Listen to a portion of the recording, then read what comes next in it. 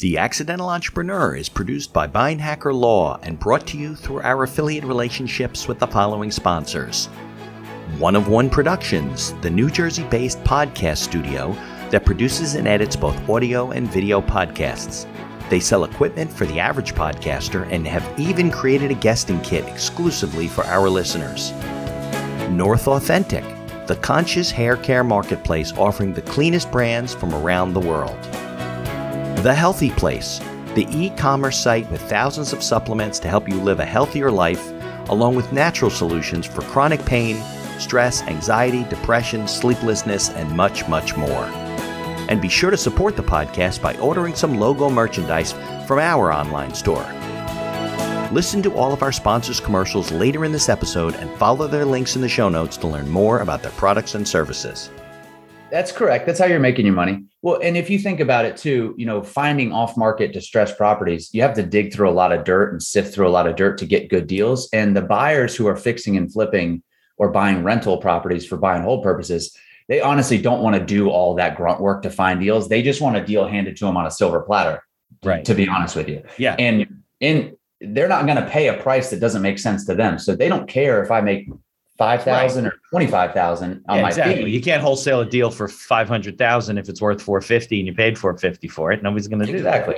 So and the buyers want the deals handed to them on a silver platter. And so the wholesalers who have the energy, time to do some grunt work, and when I first got started, I was driving for dollars, which is where you drive around and look for proproperties that got boarded up windows and you handwrite letters. I was putting out the bandit signs. You guys have all seen the We Buy Houses. I was doing all that stuff, those first 9 months in business. And then ultimately partnered with a gentleman by the name of Bill Allen, who we kind of scaled. He had the marketing and systems done. So he was generating a lot of leads and I had the sales side. So we really scaled the businesses up and ended up doing a couple hundred deals a year for wholesale deals. Yeah. Yeah. So when you see those signs on a telephone pole that says we buy ugly houses and things like that, those are probably wholesalers. That's correct. Yeah. And they're either looking to build their buyers list or they're looking for sellers to call them. That was actually where I got my first deal, was a little bandit sign. Oh, okay. So it's kind of a way to, not a circumvent, but it's kind of a way to get started in real estate without having to get your license to list properties, right? I mean, that's correct. Yeah. The information provided in these episodes is for entertainment purposes only. It is not a guarantee of success or to be construed as advice of any kind. You should always seek advice from local licensed professionals before making any decisions. The dictionary defines an entrepreneur as a person who organizes and manages any enterprise, especially a business, usually with considerable initiative and risk. People often start a business without much choice, perhaps due to a job loss or just being dissatisfied at work, and they come up with an idea they just know can be successful. They become entrepreneurs by accident. That is to say, their success or failure happens by accident, not with intention. My name is Mitch Beinhacker. I'm a corporate attorney and a business advisor. You're listening to The Accidental Entrepreneur, my podcast about how to achieve success on purpose, not by accident. Join me along with our monthly guests where we share our knowledge and help you get a hold of your business. And now on to today's episode. Hey, my name is Chad King and I'm a commercial real estate investor. And I can't wait to sit down and talk with Mitch about all things commercial real estate, success, entrepreneurship, business life. Can't wait to dive in. All right, Chad. So thanks for hooking up with me on the show. I told you my wife is a Seminole. So you're a graduate of Florida State, I know. So we're big college football people, I guess. Yeah. So that definitely perked my interest before I read your bio. I'm like, oh, he went to Florida State. Well, I'll definitely have him on the show then. So but I know we're going to talk about your background. I know you have a unique background because you have a pretty good background in sales. You've started some other businesses, but you are pretty heavy in the real estate, investing side. So maybe we go backwards. I don't even know what you studied at Florida State. You can share all those things, then take us through, and then we'll talk about all good things real estate. Make sense? Makes sense. Sounds like a plan. Okay. Yeah, I got degrees in finance and accounting at Florida State. So I was a numbers guy, always intrigued by the numbers, especially the ones that had dollar signs in front of them. I really was fond of those. So got a couple of those degrees, ended up kind of learning in the real world that, those degrees don't teach you too much about how to become an entrepreneur financially and like the difference between good debt and bad debt, assets versus liabilities. It really just teaches you how to, balance somebody else's income statement, balance sheet. But that with small business owners and entrepreneurs, usually where they fall short is they don't know their numbers. So knowing, having a finance background is important, especially in real estate. But yeah, absolutely. Because a profit and loss statement tells you a story. Like it's a narrative about the asset, and each one of these assets we buy, we'll get into commercial real estate in a second, but we run them like a business. Yeah. That apartment building is its own little business. Yeah. It's got its marketing, it's got payroll, it's got its income and expenses. So that was very helpful, but got those degrees out of college, took a job at Xerox in sales. Okay. Not even in the field that I got my degrees, just wanted to control my own destiny, kind of write my own checks, was a commission-only salesman for Xerox, selling copiers door to door. Tough racket, got my teeth kicked in. Good experience though, right? Great experience. Yeah. They have phenomenal sales training.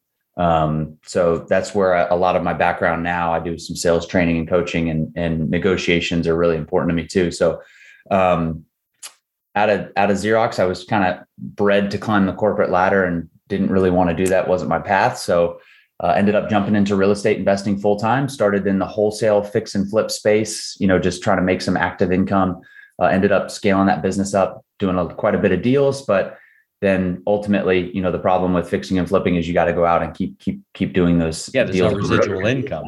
That's correct. So that's when I got into, I started to get into commercial real estate, buying and selling mostly apartment complexes. We have some office and some retail, but it is not 90% of my portfolio is multifamily apartment complexes. And that's my only focus right now, is just buying apartments. So you own and manage your own stuff.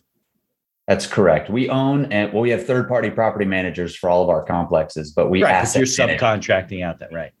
Yeah, we asset manage all of our own stuff. And I have some LP investments. I'm a big believer in, investing on the LP of people's deals that you like, know, and trust. But I'm also the GP in over 300 units on myself that we have syndicated. We've done syndications. We've purchased some stuff in-house, done, I think, 506B and 506C syndications for some larger properties. But yeah, that's where we're at. So what attracted you to real estate? How did you I guess, what are you going door to door selling copiers, and guys like, you shouldn't be doing this. You should be buying real estate. And you're like, what? Like, how did that kind of come about? I think there's some of it in your bio, but nobody's reading your bio except me. Funny. It's funny you said that, because that's almost exactly what happened. I was studying successful people while I was at Xerox, kind of studying their wealth, where is their real wealth, right? Yeah. And I actually ended up cold calling a guy by the name of Grant Cardone down in Miami. That's where I was selling copiers in South Florida. And I got 15 minutes with him and sat down with him, talked marketing, sales, all kinds of stuff. And then at the end, I said, I was 23 years old at the time. I said, Grant, if you were me, what would you do, knowing what you know now? And he said, if I were you and I had gotten into real estate at your age, I'd be a billionaire by now. And when he said that to me, like, something clicked in my mind. Like, this guy who I'm sitting across from, I know what his financial statement looks like, or at least have an idea of where his wealth is, says that to me, something clicked. And we've all heard that old adage, you only take advice from people who you would be willing to trade places with in that specific area. Yeah, a lot of people don't do that, but you should do that. Yeah, you should do that, right? So that, giving me that advice, 2 weeks later, I put in my notice and I left cold turkey. Just got out, started hammering the real estate stuff. Kind of was very scattered in the beginning, chasing a lot of shiny red balls, got my license, tried to list some commercial stuff. I didn't really know what I was doing. In hindsight, I should have gotten a coach or a mentor much sooner than I did. I struggled for the better part of a year trying to just figure it out. But that's when I kind of stumbled into wholesaling and flipping because of that need to make money in the space, and then ultimately scaled it up. But yeah, I cold called Grant at his office, believe it or not, and he told me to jump in. So cold turkey. There you go. Well, you were 23, right? Where you weren't married, you didn't have kids, you didn't have you didn't have responsibilities or a lot of bills probably. So it was something you could take a little bit more of a risk on, right?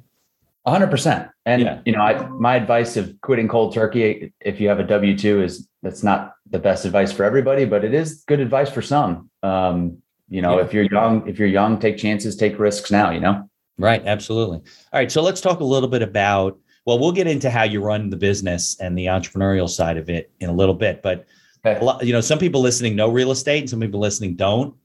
I do know what it is, so I don't. But maybe we could talk a little bit about what wholesaling is and how you learned about it, and can people still make money that way? Is it easy to do? That kind of stuff. Yeah. So wholesaling real estate is, I learned it on YouTube University when I was getting started, but There you go. So it's out there to learn. Oh, it's out there to learn. Yeah. It's very low barrier to entry because it's the quote unquote way to make money in real estate when you have no money. Like you can actually effectively do it. What you do is you market for distressed properties or distressed sellers, and then you go and put those properties under contract. And then you assign those contracts to an end buyer that's actually going to end up funding and purchasing the property, and you make the fee in the middle. So your ability to make however much you want on the fees is as good as your ability to negotiate your deals on the front end and get them for as cheap as possible, which is what I was very good at doing coming from sales and Xerox. Like I was a people person, very good at tactical empathy, emotional intelligence, understood how to solve people's problems, and you get paid in proportion to the difficulty of the problems that you solve. So if you're good at that, right, I could get properties for cheap, and then I can sell those contracts. You're essentially selling a piece of paper to an end buyer for what's called an assignment fee. And then we've made anywhere from $5,000 to $50,000 assignment fees. It just depends on how good of a deal you get. That's wholesaling. So you're really looking to really jump in between the buyer, the ultimate end buyer, and the seller before the buyer finds the property. I mean, that's really how you're making your money, right? That's correct. That's how you're making your money. Well, and if you think about it too, finding off-market distressed properties, you have to dig through a lot of dirt and sift through a lot of dirt to get good deals. And the buyers who are fixing and flipping or buying rental properties for buy and hold purposes, they honestly don't want to do all that grunt work to find deals. They just want a deal handed to them on a silver platter, right? To be honest with you. Yeah. And they're not going to pay a price that doesn't make sense to them. So they don't care if I make $5,000 or $25,000 on my fee. You can't wholesale a deal for $500,000 if it's worth $450 and you paid $450 for it. Nobody's going to do that. Exactly. So and the buyers want the deals handed to them on a silver platter. And so the wholesalers who have the energy, time to do some grunt work, and when I first got started, I was driving for dollars, which is where you drive around and look for properties that got boarded up windows and you handwrite letters. I was putting out the bandit signs. You guys have all seen the We Buy Houses. I was doing all that stuff, those first 9 months in business. And then ultimately partnered with a gentleman by the name of Bill Allen, who we kind of scaled. He had the marketing and systems done. So he was generating a lot of leads, and I had the sales side. So we really scaled the businesses up and ended up doing a couple hundred deals a year for wholesale deals. Yeah. Yeah. So when you see those signs on a telephone pole that says "We Buy Ugly Houses" and things like that, those are probably wholesalers. That's correct. Yeah. And they're either looking to build their buyers list or they're looking for sellers to call them. That was actually where I got my first deal, was a little bandit sign. Oh, okay. So it's kind of a way to, not a circumvent, but it's kind of a way to get started in real estate without having to get your license to list properties, right? I mean, that's correct. Yeah. You're in the contract. We're at sort of a peak in what I believe in the real estate market. So it has become very saturated over the past 4 to 5 years, wholesaling space, because everybody kind of knows about it. I believe the word's out, but if you have an effective marketing campaign and it takes consistency, there's PPC, cold calling, SEO, direct mail, there's all sorts of ways to generate leads. Yeah. And if you master those KPIs, get those systems processes down, and then have good acquisitions and salespeople, I know companies doing 8 figures in wholesale revenue annually. It's a good business. So I guess you're looking to build a list of buyers while you get the properties, right? Because the risk is you go into contract with this property, then what do you do if you can't have a buyer, right? Mm-hmm. What do you? That's why. Well, the language in the contracts is very important. So during your what's called due diligence or inspection period, that's your window to find a buyer. So typically have 2 weeks in inspection. 2 weeks, yeah. If you can't find a buyer in those 2 weeks, then you have to pull out of the contract to get your earnest money back. Okay. So you pull out before your contingencies are over.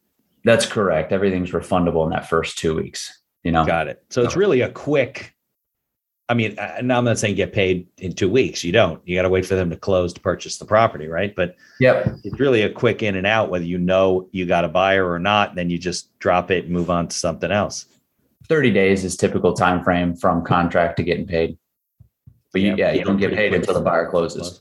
Yeah, well, you got to get title, right? They got to do all the searches, and I assume these are people that are buying and going to put money into the property, right? So, they're typically closing with hard money or cash. So, there's those hoops to jump through. And title. The problem with some of these distressed properties is a lot of them might have liens on them or title issues. Title's a mess. You got to work through. Yeah, I mean, those are all hurdles that you'll get through. Now, you're not doing that work though. The buyers people are doing the title work, clearing up title and stuff. Well, the title company, you're out of the deal. The title company's doing the work. Right, but it's the buyer's title company, right? I mean, they're the ones that are, you're doing all that cleanup? We picked the title company because we want to control the transaction. Okay. That's why you make money as a wholesaler, is because you control, when you have that A to B contract, now you control the transaction. If you give it to a B2C and let them handle the title work, that's kind of how things can get a little wonky. And you can lose control of that transaction. So it's our title company. They know what we're doing. We can either assign it or double close, meaning we can close on the A to B and then the B2C closes simultaneously. There's a couple of ways to do it, but you want to control title. And that's in your contract are you signing a contract with the buyer? Oh, it's an assignment. So that's in the assignment, signing the contract to them says, this is what we do. You got to use this and that, and we control this. 100%. Yeah. The A to B, we have the A to B contract with the seller, and then our assignment agreement is a B2C contract with the buyer. It states all that stuff. 5K non-refundable deposit, no inspection. It's all only contingent upon us providing clear title as is. It's got all that stuff in there. Got it. Okay. Well, that's good to know. People should, if they don't control the deal, you get screwed. That's 100%. And we have before. We've gotten screwed in this instance that, like, we've had a buyer that has brought a buyer, meaning like it wasn't the end buyer, and now we're like 2 rungs removed from the actual like a straw buyer. It's called daisy chaining. So it happens. Somebody will take our deal that we have under contract with the seller and send it out to their buyers list and try and add a fee on top of that. So they're double wholesale feeing it on top. It's called daisy chaining. Right. And if they bring a buyer, now there's like too many hands in the pot. There's a lot of hands in the cookie jar. Do you know that's going on? Did you know that was going on, or you didn't know till later on in the transaction? Most transactions, we know it's going on because we'll vet buyers as they call in, and when the offers come in, we'll vet them out. But there's been situations where, they try and circumvent, we've had situations where buyers have just walked up to the door of the seller and tried to offer them more money than we had it under contract for. And to break your contract? Yeah. I mean, they just walk up and say, hey, this is what they're doing. I'll pay you, we have it for 130. They walk up and say, hey, I'll pay you 135. They're trying to sell it for 150. But right. And they circumvent your fee. They try and circumvent the fee. Yeah. We've had that happen too. So it's a dog eat dog world out there, but they can't do anything because we have a contract, and our contract allows us to file what's called a notice of interest. So like if that seller decides to take that offer for 135, we actually put a lien on their property, and when they get to the closing table, now they're it's like a list pendants notice that you're suing them over the property or something, right? Exactly. Yeah. So you title. That's very, very, that's like less than 5% of the time we have to file a notice of interest, but it's important that people know that that's something that happens in the space. Okay. So how long did you do wholesaling? I mean, you still do a little bit of it now, or not really anymore? I have a little wholesaling business that just does a couple deals a month. That's sort of automated with some cold callers, some BAs and stuff. So no, to answer your question, it's not a main business of mine. However, I did it 2017, 2018, 2019 were 3 big years of wholesaling. I did over 500 transactions in those 3 years combined. And then 2019, I bought my first apartment complex, bought 6 more apartment complexes in 2020, a few more in 2021, and still ramping up buying in 2022, just being a little more selective these past 12 months with our so you built up a little bit of a nest egg, and then between that and leverage, you're able to. Now, how big are most of the apartment complexes that you buy? How many units? I've got anywhere from, my smallest apartment complex is a 14 unit, and the largest one we have in our portfolio right now that we own on the GP is 93. Oh, pretty big project. Yeah, we have we're over 250 units on a couple LP deals, but 93 is the biggest one that we own, that we did a syndication for. And then we have everything in between. So 21, 27, 49, 65, all throughout that range. It's kind of where we live, is that 20 to 100 units. Got it. And you said you don't really have a lot of employees. I mean, you're subcontracting out the management for the most part, right? You don't have handymen and supers and people running around in trucks. Not really. No, the property managers typically handle, work orders, maintenance repairs, and handling subs. That's the property manager does that. And we just manage those managers. You just collect the rents and pay everybody. That's correct. Yeah. The rents go in, they cover the expenses, they cover the debt service, and then whatever's left gets deposited into our account. And then we facilitate investor distributions quarterly, make sure the investors are happy. They get monthly updates, on all their projects. And then, that's pretty much it. So it's a lean operation because you're leveraging, other people's teams, right. And I think you told me that you're in Florida, if I remember right. Nashville, Tennessee. You're in Tennessee. Oh, right. Nashville. We were talking about Nashville and the sky cranes and everything. But not all your deals are in Nashville, right? You got deals in other parts of the country, right? 5 different states. We own assets in Kentucky, Tennessee, Alabama, Georgia, and Florida. Yeah. So subcontracting out to local people is a much easier way to do it. You have to. We've explored going vertically integrated. We need a few hundred more units to make it fiscally, make sense. Wise, right. Yeah. For us to bring it in-house and vertically integrate the property management. And that's something we'll probably do in the future. But right now it's going so much smoother, and we'll take a little bit less. I mean, you pay between 6 and 10% sometimes on these property management fees off of gross collections. But 30, 45 minutes a week I'm spending just managing that manager. I'm not taking phone calls from tenants about toilets, termites. I'm not doing any of that stuff. Right. Of course. Well, plus if you'd have a multi-state company, you'd be dealing with multiple departments of labor and employee laws and payroll and all that stuff. It probably would cost you more. Certainly be more aggravation. Now, go ahead. What were you saying? I was going to say, you hit the nail on the head. It makes more sense to vertically integrate when a lot of your properties are in closer located. Now, for me, if you kill the Florida deals, everything's within a 2.5 hour radius from Nashville. That's the way I planned it. Oh, so okay. I like to be able to get to any one of those assets in a car pretty quickly, same day trip, which is why I moved from South Florida to Nashville. It's one of those reasons, is just to be more centrally located. So Louisville, Kentucky's 2 hours, Chattanooga, Tennessee's 2 hours, Huntsville's an hour and a half, Knoxville's 2.5. So I can jump in a car and get around that circle. Right. So in theory, you could have a crew of guys that hit the road in a truck every day or even live closer to the properties, but still be close enough to you. Go to the office one day a week and manage. All right. So that was strategic though. It was strategic. Yeah. I'm still focused on just growing the portfolio right now rather than kind of setting that up, but it's in the future. Yeah. Did you ever write a business plan at some point where you were doing this wholesaling, you had the money and you see what's going on? Did you ever sit down and write a strategic plan, or do you do that on a regular basis to figure out? I mean, you picked Nashville for a reason. So Yeah.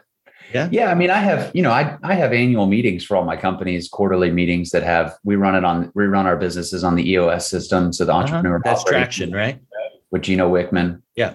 So I mean, we have a 3-year vision, 5-year plan, 1-year targets, quarterly rocks. Yeah. Right. If you counted that as a business plan, then but I do count that as a business plan. A lot of people just wing it. They're like, well, we have 300 units, we're making money, and they're not making money, or they could be making a lot more money. Yeah. No, I'll say there is a time to just kind of go and commit and then figure some things out. And then, there's an aspect of winging it. Like, you're not going to know everything. I think a lot of people, they wait until they have everything figured out to start. It never happens. All the lights don't turn green before you head to town. You know what the expression. Yeah, so, absolutely. But you have to sit down annually or whatever and kind of reassess where you are. You're doing right. Why did this deal not work? What's going on with this deal? Should we keep this? Should we not? Yeah. Right? Yeah, you really do. Because you have to, for me, it's 90. I work in 90-day segments. Like, I'll come up with a target, a game plan, goals, strategic KPIs that I want to hit. And I put my head down for 90 days and I just work. And then I'll pick my head up after 90 days. That's total business plan. That's exactly. Works, right. And then call some audibles and make some changes. Like, hey, this marketing strategy sucked. It totally bombed. We lost 10 grand. Let's change it.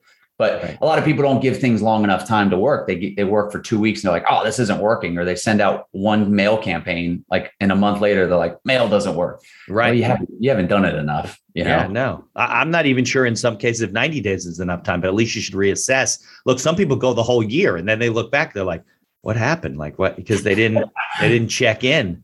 Yeah. That's what strategic planning is all about. Why Traction is a good system. We used to use it with my old law firm.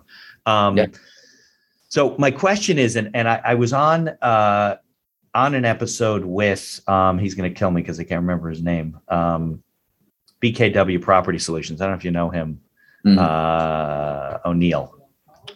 Okay, I'll remember him before we. So I don't want to insult them, but I talked to so many people I can't forget. Luckily, I remember my wife and kids' names. But so he specializes in a specific area. They buy distressed property, seller-owned financing. They have buyers come in and they help them buy the properties, and they're flipping them and whatever. What got you, into residential units, basically? I mean, there's a lot of people that shy away from residential apartments and things like that. So why is that the niche that you're in? Why is apartments the niche that I'm in? Yeah. What are 3 things that people always need? Money. They need shelter. They want money. I don't know if they always need money. And they need love in their life, I guess. I don't know. Food, water, and shelter. You're putting those together. Okay. I don't want to be, or air, water, and shelter, right. Air, food, and shelter, whatever you want to call it. I don't want to be in the water business, food business. Right. I'm in the people need shelter. I mean, this asset class is not going anywhere because people will always need a place to live, as opposed to like an office building where things could move, industries could change, right? We saw it happen. I mean, look what happened. Look what happened just 2 years ago. The free world got shooken up, right? And multifamily kept stability. I mean, we had some CDC stuff and eviction moratoriums, but ultimately, like, the asset class continued to appreciate, where we saw retail buildings just look like ghost towns, and office buildings, people, now work from home. So, I don't know, if the world, people always need a place to live, man. That's what drew me to that. I'm not a particularly smart guy, and I'm like, I can look at the real estate, I can see it, touch it, feel it. And I know that people need to live. Right. It made sense to you.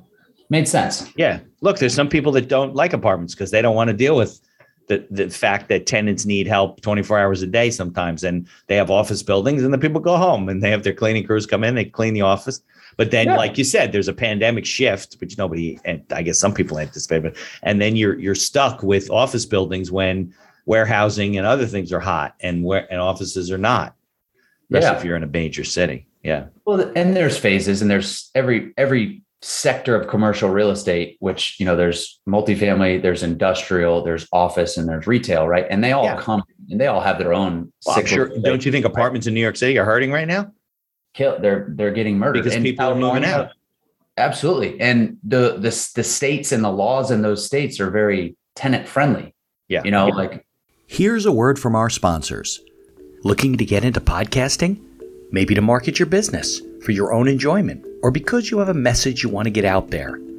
One of One Productions is a New Jersey-based studio just over the George Washington Bridge that caters to the booming business of podcasting. They offer a comfortable atmosphere using the latest technology available to record your podcast.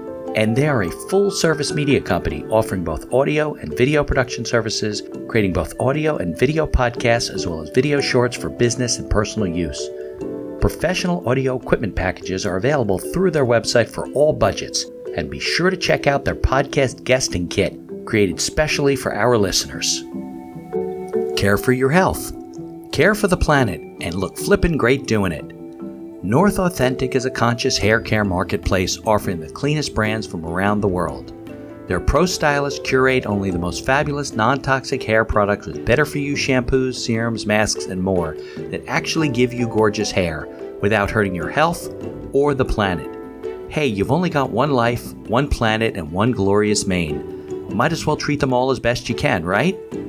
Try a 100% clean hair care routine prescribed just for you using their link in the show notes. If you don't see a big, beautiful difference in how your hair looks and feels, you can tell them they're crazy. Do you battle chronic pain, stress, anxiety, or depression? Well, if you take any supplements or you're interested in natural alternatives, you need to know about FindYourHealthyPlace.com. Find Your Healthy Place has thousands of supplements to help you live a better quality of life, as well as natural solutions for chronic pain, stress, anxiety, depression, sleeplessness, and much, much more. Need guidance? Use their live chat feature and talk to a wellness consultant right on their website. And be sure to use our coupon code TAEPodcast for all your purchases to get the best prices at FindYourHealthyPlace.com. Follow their links in the show notes to learn more about all of our sponsors. And now back to our show. I invest. Every state that you heard me invest is what we call a landlord friendly state, meaning, people don't pay their rent. They don't get to stay there. Yeah. But that's not the case in some other states. Jersey is a very tough state. I mean, if you don't pay your rent, you're out. But you got a lot of excuses. Mm-hmm. If you're on you want to get a tenant out because you want to change some things in the apartment, you can't just throw them out even if their lease is expired. If they're paying their rent. Yeah. So I understand that. It's funny. I was just talking to a broker the other day, and he said that they're renting out apartments in the city. And I guess in some of the neighborhoods, you can't get in fast enough. They'll put the thing on the market in 4 hours, it's rented. And then there's other parts where it's like a ghost town. So yeah, we leased 5 units last week in just one of our buildings. And we've released 13 units in a single month here in Nashville, Tennessee, because everybody's flocking. Everybody's flocking here. Well, why'd you have 13 vacancies? We bought a building that had weekly rentals, and we were cycling all the weekly renters out and putting in annual leases. So we turned, that was the 93 unit. We actually turned 85 of the 93 units in the 12-month time frame, which is pretty significant. And when I say turned, I mean renovated, right? Yeah. New LVP flooring, kitchen countertops, vanities, updated everything. And it was a weekly rent. It's like a motel, basically. It's like a flop house. Well, the guy was running it as a flop house. It was a lot of drug activity, prostitution coming out of that building. We've turned that whole community around, and people come into our office. We have an office at the building. Yeah.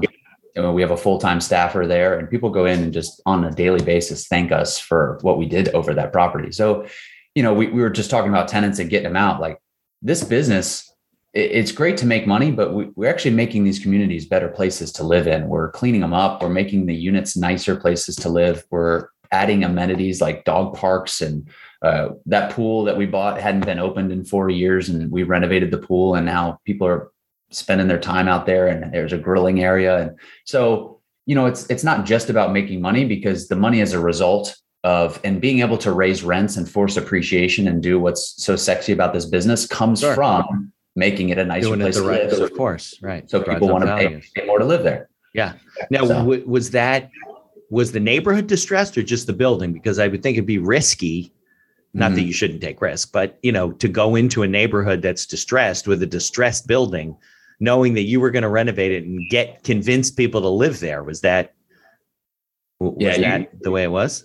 You got to be careful, do your market research, because if you go buy a D-class building, and you think that you're going to renovate a D-class building and it's in a D-class area, you ain't going to, you're going to lose your shirt. The people can pay the rent, don't want to live there. Right? Yeah. You're going to lose your shirt. So no, it was a C building in a B area, which is what we look for. You look for that value add component to a deal. Yeah. You want to be the worst building on the street in a decent neighborhood, where people go, oh, well, I can get some value there and live. Okay. Yeah. Well, that makes sense. I mean, that's strategic about it. And we own a building in Louisville, Kentucky. Like, it is the roughest street, and we own almost all of the street. It's some quads and some 8plexes and some 12 units, and that's like a 16 and a 20. And we own most of the street. And the street was really, really rough when we bought it.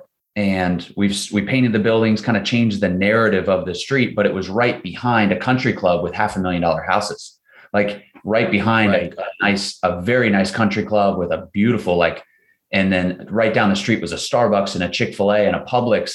So you look for those kind of indicators, let the big market companies like the Publixes and the Krogers do your homework for you. So when you're doing demographic searches on where you should go, when I'm driving a property, I'm always like, where's my Kroger?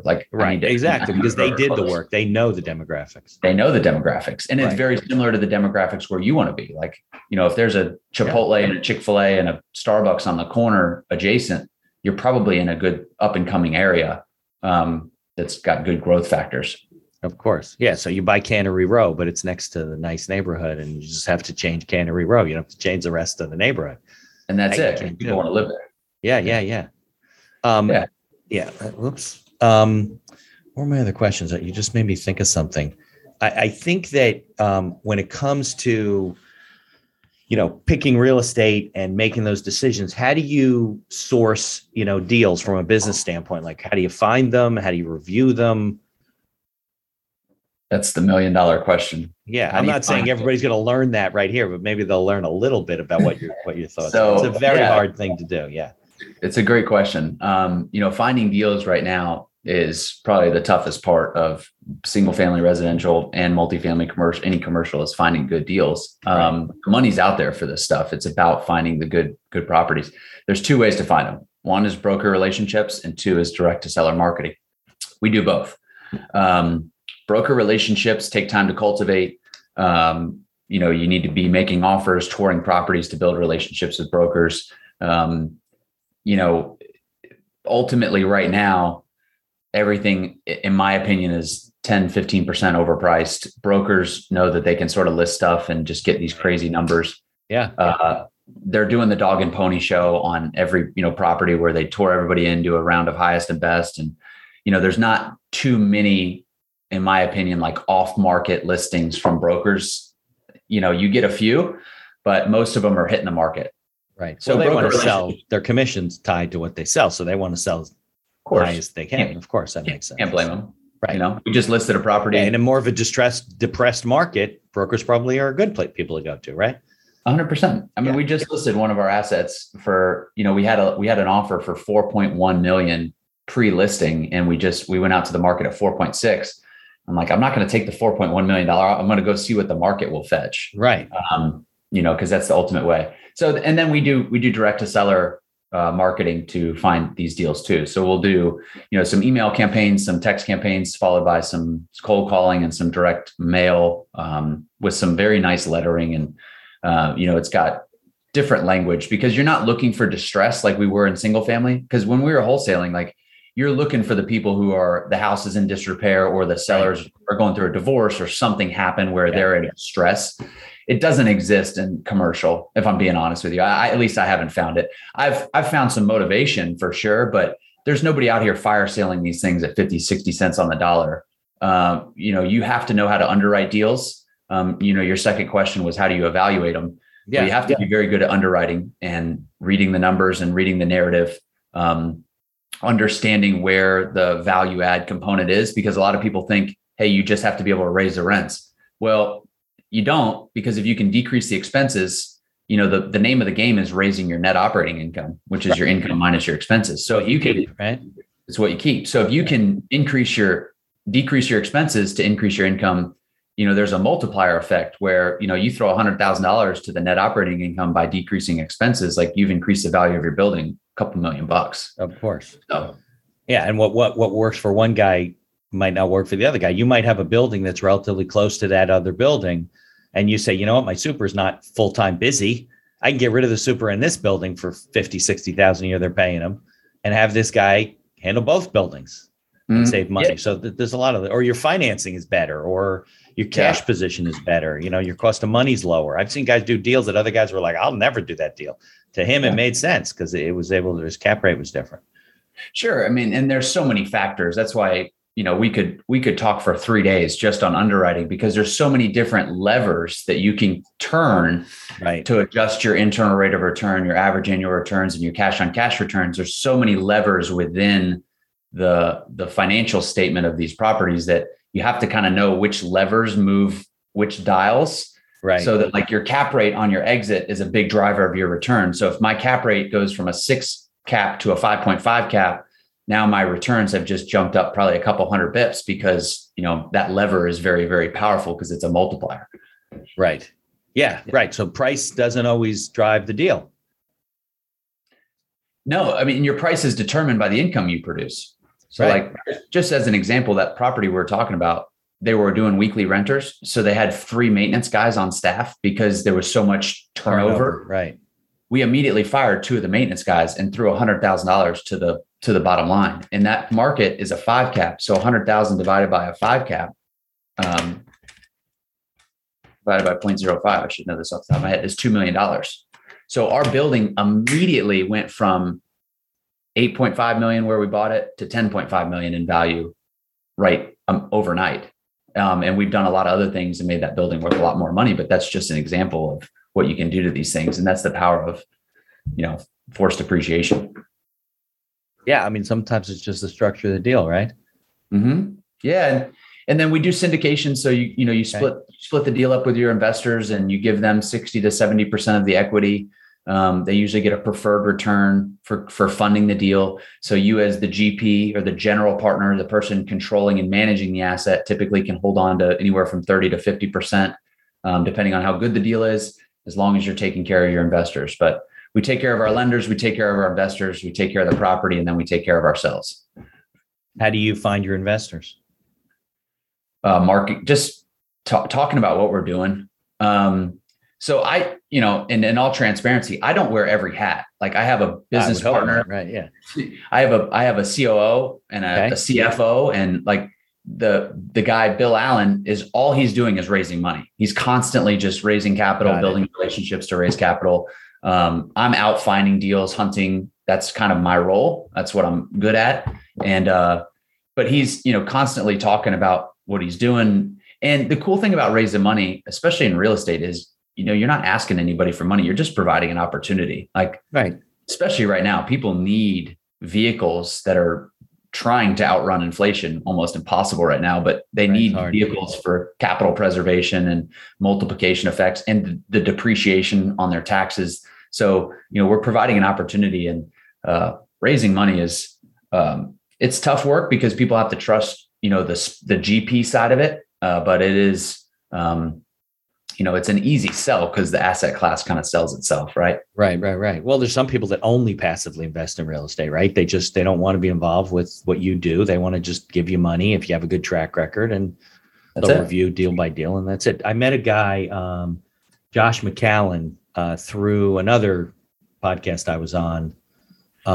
There's a friend of mine who has a studio down in Trenton, and Josh has an interesting company. They buy distressed vacation properties. So they'll buy a vineyard or, some sort of, and they're all drivable things. So which obviously benefited them during the pandemic, right? Because nobody was leaving the country.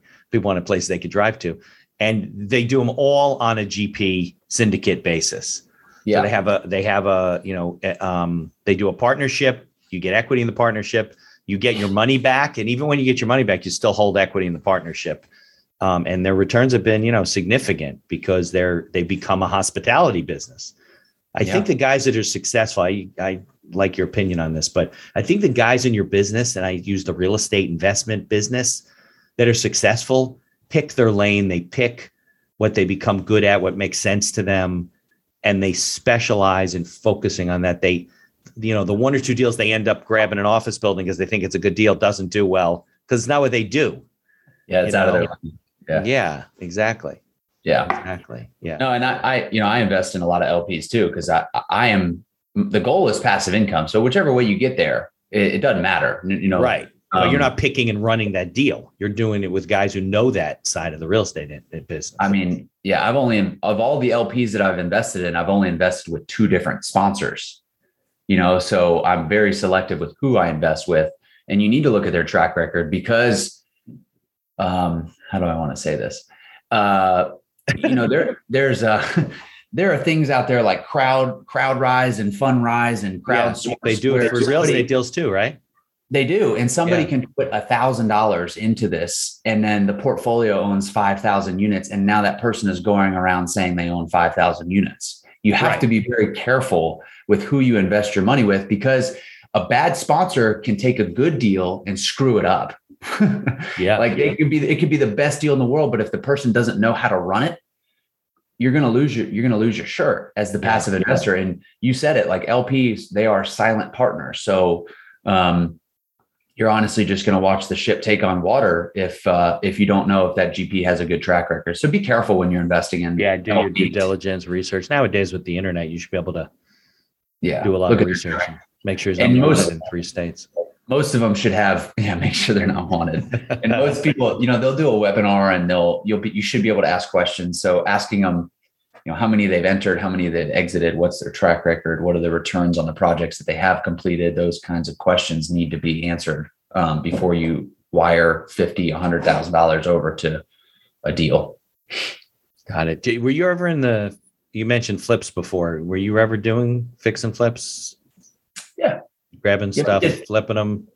We would cherry pick the the big deals, like the ones that had 6-figure profits on them for sure. We would close with hard money and flip. But I didn't do anything over a $40,000 renovation. Like I wasn't doing gut jobs. It was just like if we had a cookie cutter, 3-bedroom, 2-bath that just paint the place, right? Yeah. It's called a wholesale, where you just kind of put some lipstick on a pig and throw it on the market. We would take. Comment. Is that a Southern thing? Lipstick on a pig? Yeah. I guess so. That's pretty funny. I connected with there's this guy, Mike Simmons. I know. I don't know if you know Mike. He's in the, you know Mike? Great guy. I know him well. Did we talk about him last time? Tyler Jensen. He does a lot of flips. Yeah, they both are big players. So they're part of the 7-figure flipping, which is the mastermind. Right. Yeah. And he did Jensen did like a 7-day flip. I think they did 4 units like at the same time. It wasn't flipped like in 7 days. It wasn't sold, but it was ready. It was back on the market 7 days. And I think they closed a couple of weeks thereafter. Yeah, crazy. They did 1. And then he's like, well, could we do 4? And I'm like, you're going to do 4 flips in 7 days. And they did it. They pulled it off. Right. Cool. I mean, you can't just like sign a contract. You got to have some things arranged ahead of time. You certainly have to have inspections arranged ahead of time with the town, because you're going to need that stuff if you're doing renovations. Painting is one thing, I understand, but if you're renovating, you're going to need inspections. I think if I remember correctly, what they did was they got a big trailer, like a big trailer thing, and they lined up all the materials and they came up with an order of where they wanted to do it. And then they lined the materials up in the trailer. So all the subs just came in, the flooring sub came in, then the trim, and then they just kind of worked their way back. Yeah, boom. And then it was all done. It was done. Yeah. It's brilliant. I mean, I guess it's more of a novelty and fun. I'm sure he said he made money on it, but it was more the challenge. Yeah, exactly. Yeah, it's cool. It's a cool story. But yeah, he's a lot younger than us, though, I think, right? You're younger than me. He's younger than you, I think, isn't he? I think Jensen's he's a young guy. I think he's in his late 20s, maybe. Yeah, I think he is under 30. Yeah. So I've met some really cool guys in your business just from networking because of the podcast. I met a guy out of Hawaii, Lane Kaiawaka. I'm probably pronouncing his name right. I think he's in California now, but he was in Hawaii for a while. He's a big passive income guy. Like a lot of his groups he puts together, they're not, managing things and stuff. But he's got a whole, you can join his mastermind group and you learn from him and you follow, just like everybody. I think Mike does that too. Well, 7-figure flipping is like that. Do you mentor or anything with other guys? Do you? Yeah, we got a mastermind too. But it's not like you don't have a website where people are buying tapes and videos, right? Or no, we don't do any courses. It's a high ticket, it's a private, high ticket private. We teach people how to buy them, how to run them the right way. And what's cool about the group is, there's a lot of deals that are done internally because people want to, and now everybody trusts the people in there because the mentorship, they know that they trust. So there's a lot of deals that are being done, within partnerships are kind of forming because some people are good at underwriting and other people are good at deal sourcing and broker relationships. So there's it's really powerful. And the power of a mastermind group. I mean, when you just get a bunch of people that are all kind of rowing in the same direction in a room together, things just start to spark. Whereas, being an entrepreneur can feel like you're on an island a lot of times. And it's better to do it. I'm a big advocate of advisory boards, mentoring groups, mastermind clubs. And, it's like the poker game that you need to be invited to that's in the back room of the casino. You don't know about it. And that's true. I mean, that's where, but look, if somebody gives you a break or you meet somebody and you start learning about this stuff, that's when it can become a business or, something that's full time.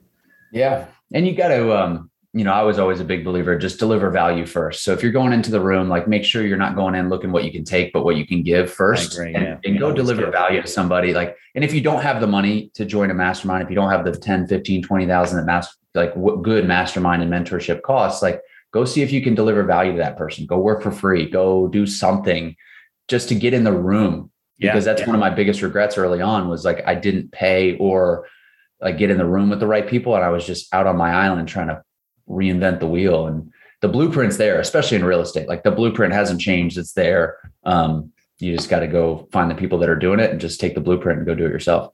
Yeah, I agree. I think you always want to be on, what do they say? The long end of the giving stick, meaning you're always, if you're always ahead of the giving, it comes back to you in spades. It doesn't have to be, I think people are short-sighted.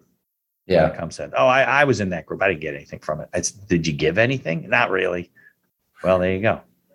It's the people that get into the group and they never even post in the group, or like, and then they're the ones that fall off. And a mastermind group is a tool, and a tool is only as good as the person who's using the tool. If you don't use it, if you're not active and watching the videos, and you're not going to get anything out of it. And there's a lot of people that join coaching and mentorship expecting for that person to do the work. And that's a mistake. And we've let people out of our group for that reason. They come in thinking that we're going to buy them apartment complexes. Like, that's not how it works. Like, we're lighthouses. We're not tugboats. Like, I'm not going to come out to the ocean and tug you in. I'm a lighthouse. I'm just going to show you kind of where to go. Right. But, people are funny when it comes to stuff like that.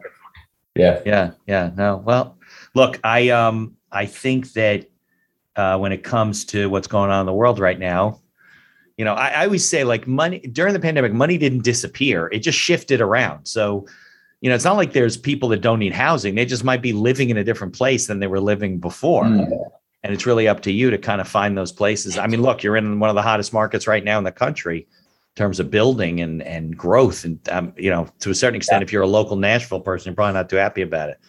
But I find that ironic. A lot of the local people my parents had a house, they sold it recently, but they had a house upstate New York.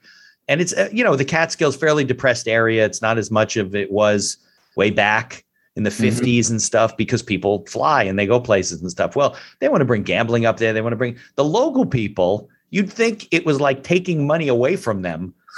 It's nothing but increase their property values, bring up tourism for their stores and their shops and things.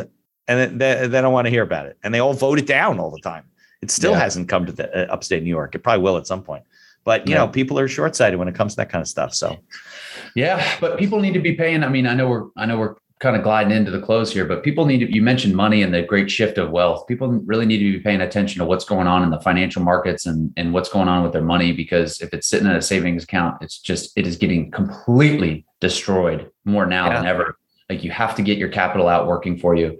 I don't know. And I'm not telling people to invest in multifamily, but I am telling people to get their money out working for them and trying to, beat inflation, and it needs to be multiplying for you, because if you're constantly trading your time for money, you'll work forever. You have to, at some point, get your money to work for you. The vehicle that we choose is apartments. You can choose whatever vehicles you want, but I would encourage everybody to just. Right. And rates are creeping up. And sometimes those I have a guy looking at, he's in contract on a multifamily unit. And if we miss the next lock-in, because there's a tank, there's issues, there's estate issues, it was owned by a family. If we miss the next lock-in, the rate goes up 150 basis points, 1.5%, which may not make the deal work for him. Kills the deal. Depending on the size of the loan. I mean, that's detrimental to the deal. And we've already seen interest rates starting to hike, and it's usually followed by a little bit of a correction. So, I'd be careful if you're buying any type of real estate. I'm not doing any crazy value add deals right now with these 18 to 24 month refis that were really popular a few years ago. Like, just be careful with what you're buying. Get long-term fixed rate debt on everything you can. Yeah. Cause you might not be able to refi in 24 months, right? Yeah. Or if your strategy only works with a 2-year refi and the market does go down, and now your numbers only penciled, you're screwed. Right. You're screwed. So make sure your cash flow can carry you through a market trough, and you have long-term debt, and just be smart about what you're buying, and pair it up with the market cycle that we're in, because I believe we're at a peak. All right. Well, then I don't have to ask you what advice you have for people, because you just gave it to them. That's good. So what's the best way for people to learn about you, interact with you? We'll put links in the show notes. Should they connect with you on LinkedIn or? I share a little bit more of my personal life on Instagram at Mr. Chad King. And then I'm on Facebook at Chad King. If you guys want to follow that's more my business page with a lot of the multifamily stuff you'll see.